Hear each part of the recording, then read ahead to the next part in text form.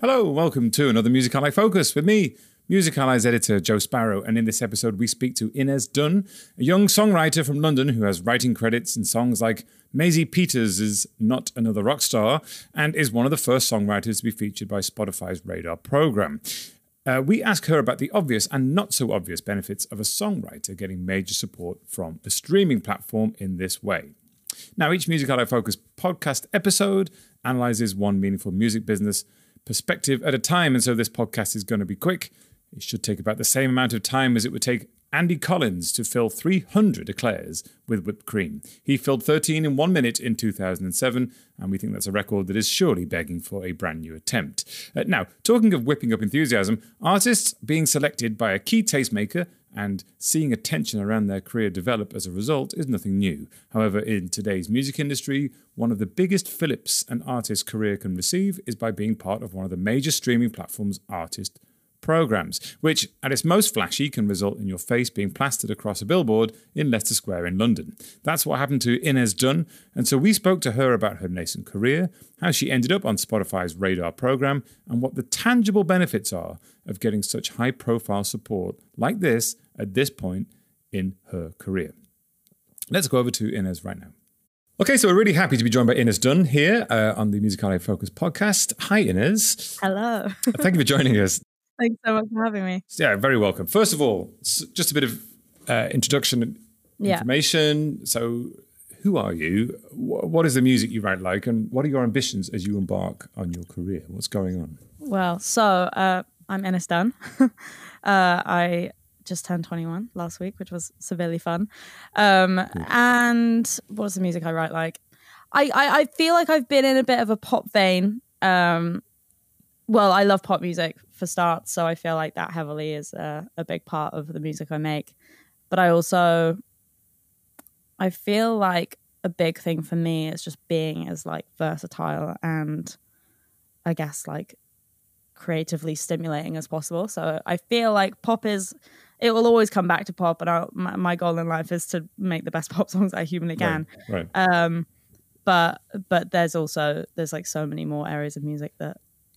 So you are a songwriter as opposed to as a performer first and foremost, right? And was songwriting something that came very naturally to you? Just to get that little bit of background, because as a sort of frustrated musician myself, I find it like I can press all the buttons and strum all the strings, but like the songwriting part is very hard. I mean, this is really funny because I would love to say that it was something that came naturally. But I always joke about so I went to a theatre school when I was younger, and my family's very creative. My parents were in advertising, my sister's a dancer, my brother's also in advertising and like studied art for years. And when I went to theatre school, there was like one teacher who was like, anybody who writes a song can go to a recording studio. And I was like, oh my God, I want to go to a recording studio. And I went home and told my parents that I wanted to be a songwriter. Right. And so now I always joke that I'm only doing this because I told my parents I would when I was 12, which is semi-true.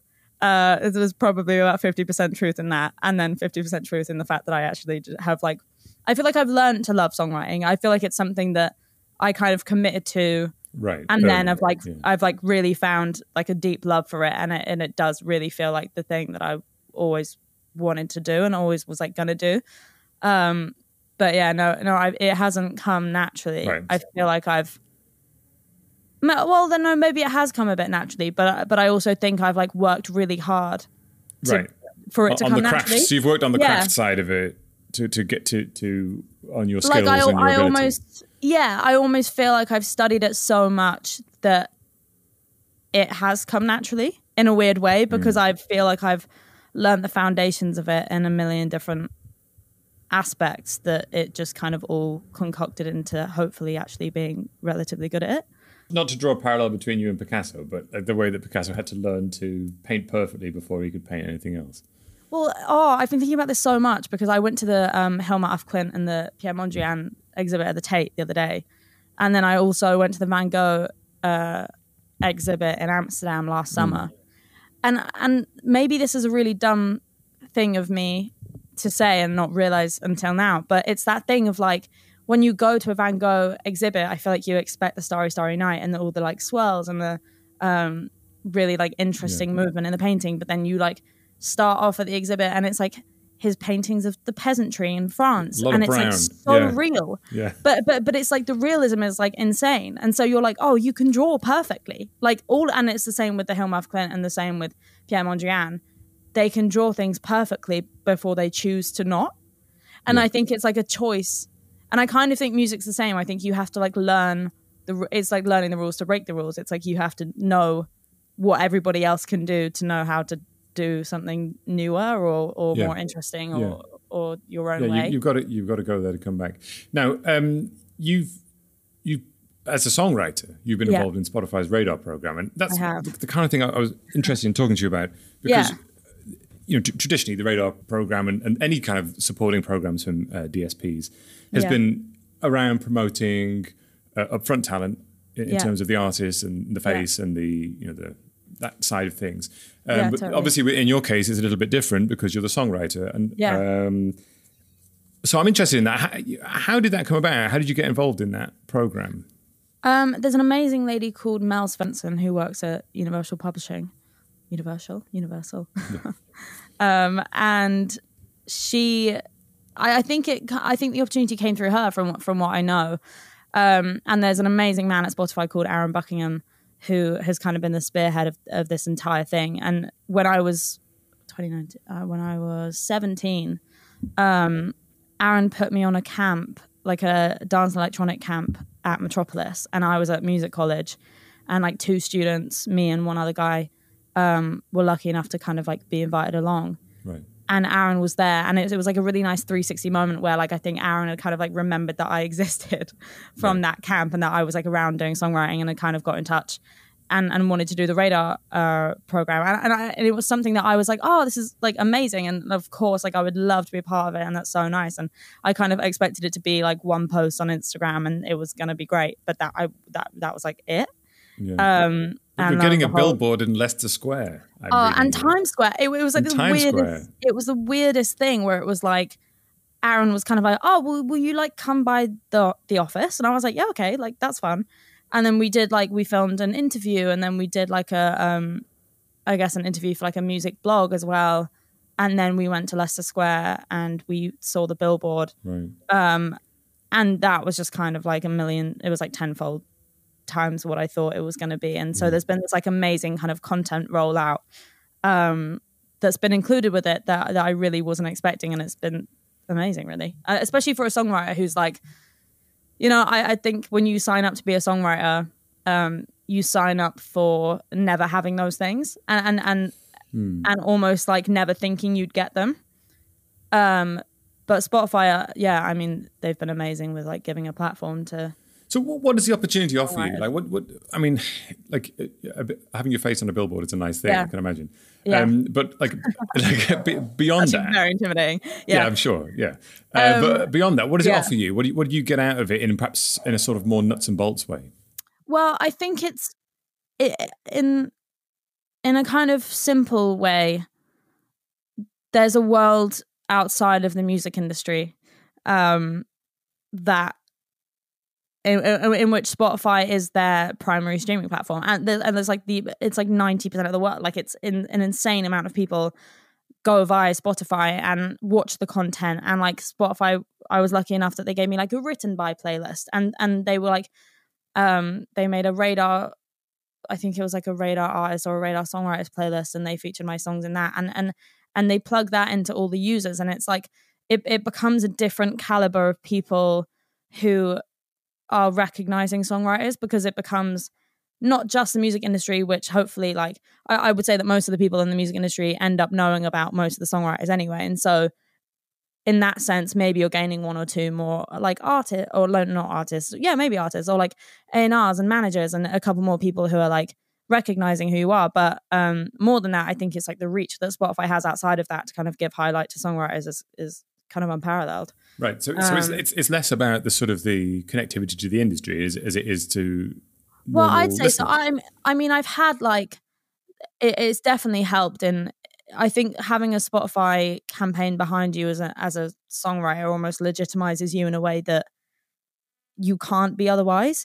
I think you can have your cuts, and of course you can have hits and you can have really successful songs, which is the goal and is the dream in life. But I think having a name like Spotify to kind of like stand behind you and be like, we think she's worthy of this, I think kind of creates a different level of like backing maybe. And I think it was like a really nice nod for me to be like, it's okay, you're doing good. Which felt really nice. And so it is also to do with the music industry. I don't want to brush over that too much because it definitely is. And I've definitely had people who have like I guess reached out because of it. Yeah, I mean, the music industry is one of perception, isn't it? I mean, it's a combination of you have to have hits. The hits count, you know. Yeah. And that makes a difference, but it is about perception. If you're perceived as a respected songwriter, you become a respected songwriter, don't you? Yeah, no, and I think that's exactly what Spotify have like managed to do. So I think they just go about it in such a classy way, and I think they give you an opportunity to talk about your music in the way that you want to talk about it. And I think that's like something that songwriters never get the chance to kind of have that voice to talk about the things that they do every day and talk about the songs that come out that are successful or aren't, or like projects that they love working on or things that they have coming up. And you never get to like hear a songwriter's brain behind the music that they make. What would the repercussions of that being? Like if from a sort of perhaps like a user perspective, not the industry perspective, but for example, you do interviews or you write about, or you talk about the music that you've been writing and the songs you've written. How has that sort of come back to you in terms of response from listeners or consumers, for instance? You have a lot of I get like a lot of random messages being like, and it's actually really nice. And it's like people being like, oh, I found your Written By playlist, or, oh, I heard this song on this, again, play like this Radar playlist or whatever it is. And it's like, or I had random friends who like aren't in music who were walking through Leicester Square and saw the billboard at the time it was on, and you're just like, it's definitely a I think on a ground level, like my neighbor now thinks that I have a real job after the last 4 years of not thinking that I did, which is a big plus because now I don't have to convince her that I have a job.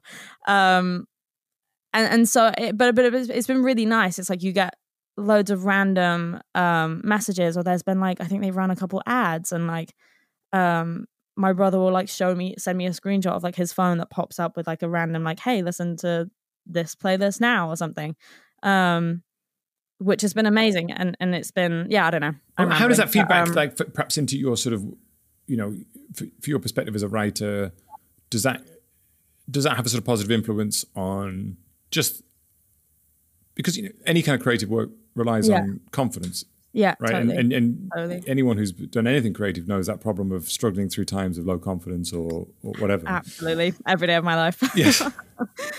So this is where the podcast mutates into a therapy session. But how does it have a feedback on your sort of creative output then? Once you've got this backing, do you have like a straighter back and you're composing better, or how does it work? Oh, definitely not. I wish that were the case. I wish that I became a better songwriter because of the campaign. But I think that I think, as I said before, it's definitely like a nice nod to know that you're going in the right direction. I think you can get really lost in this industry with like on like a minute level of the day-to-day basis. I think it's really easy to kind of forget what you're doing it for and like why you love it, because you're doing 6 sessions a week and with like a million different people, and there's not like a lot of structure and there's not a lot of output as well. It's like really the amount of songs you write versus the amount of songs that are released is like insane. And so I think when you spend every day of your life for not much output, and when the output happens, the chance of it being a hit is like tiny.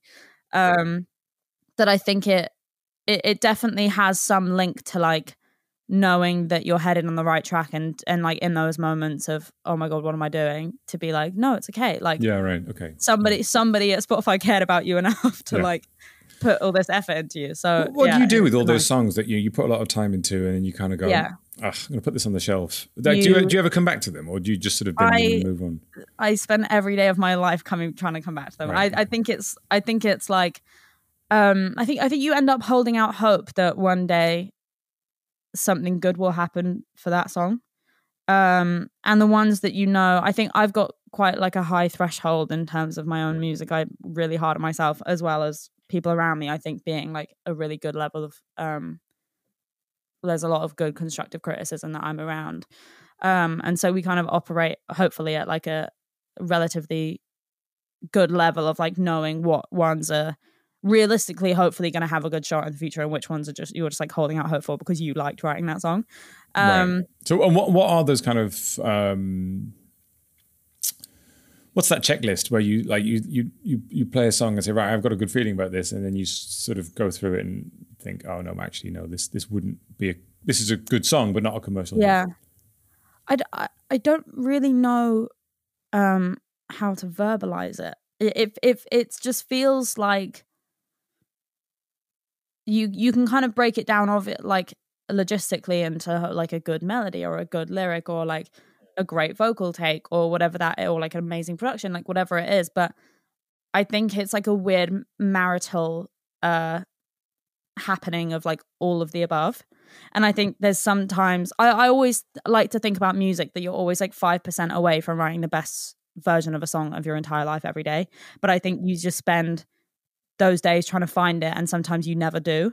And then in those rare moments where everything just aligns, I think that's the magic, and like those are the songs worth holding out for.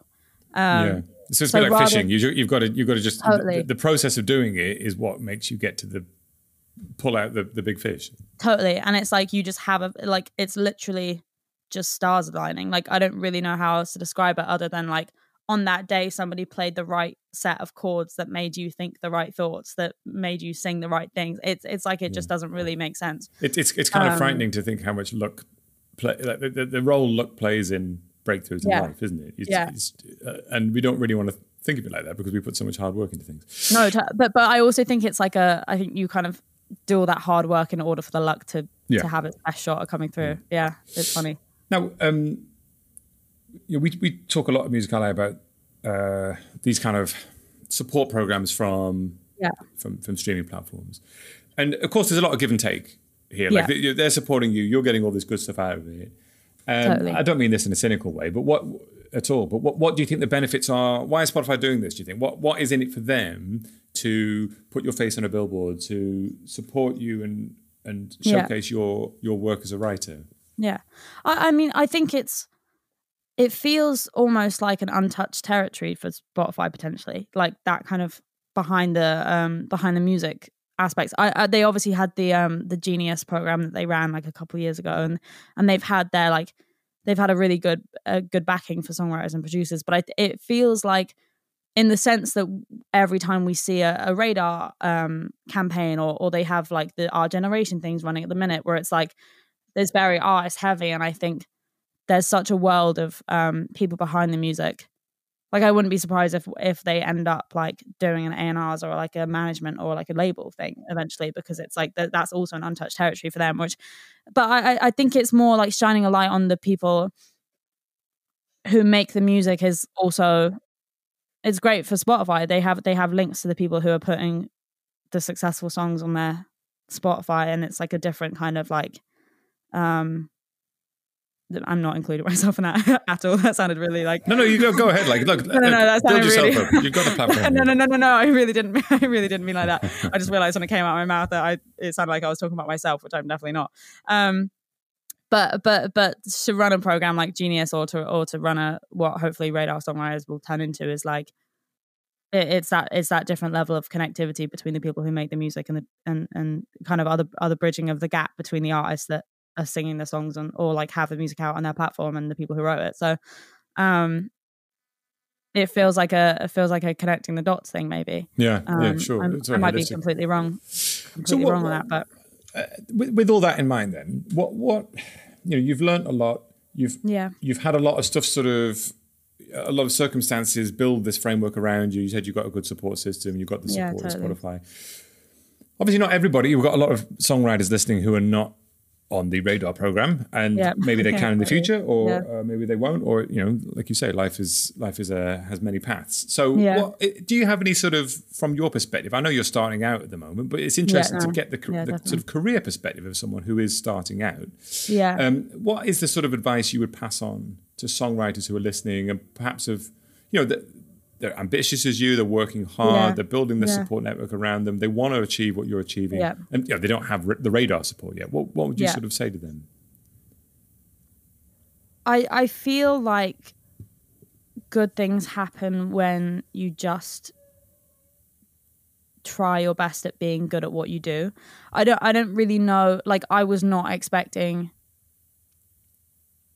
anything from just trying to write songs every day. And I think that you always like go about, and like I will for the next like hopefully 30-40 years of my life, is just like you just try and make the best music you can make. And I think when you keep your head down, people are paying attention to what you do. Like people just are noticing that hard work. And I think that it's like you have to have that blind faith that things will just come together, and I think they do for good people who do good things. And like I think if you just spend your I don't know, I'm saying as someone who I just spend my life hopefully trying to be like a good person who hopefully makes good songs. But you're not being judged here, by the way. Like you don't have to prove it.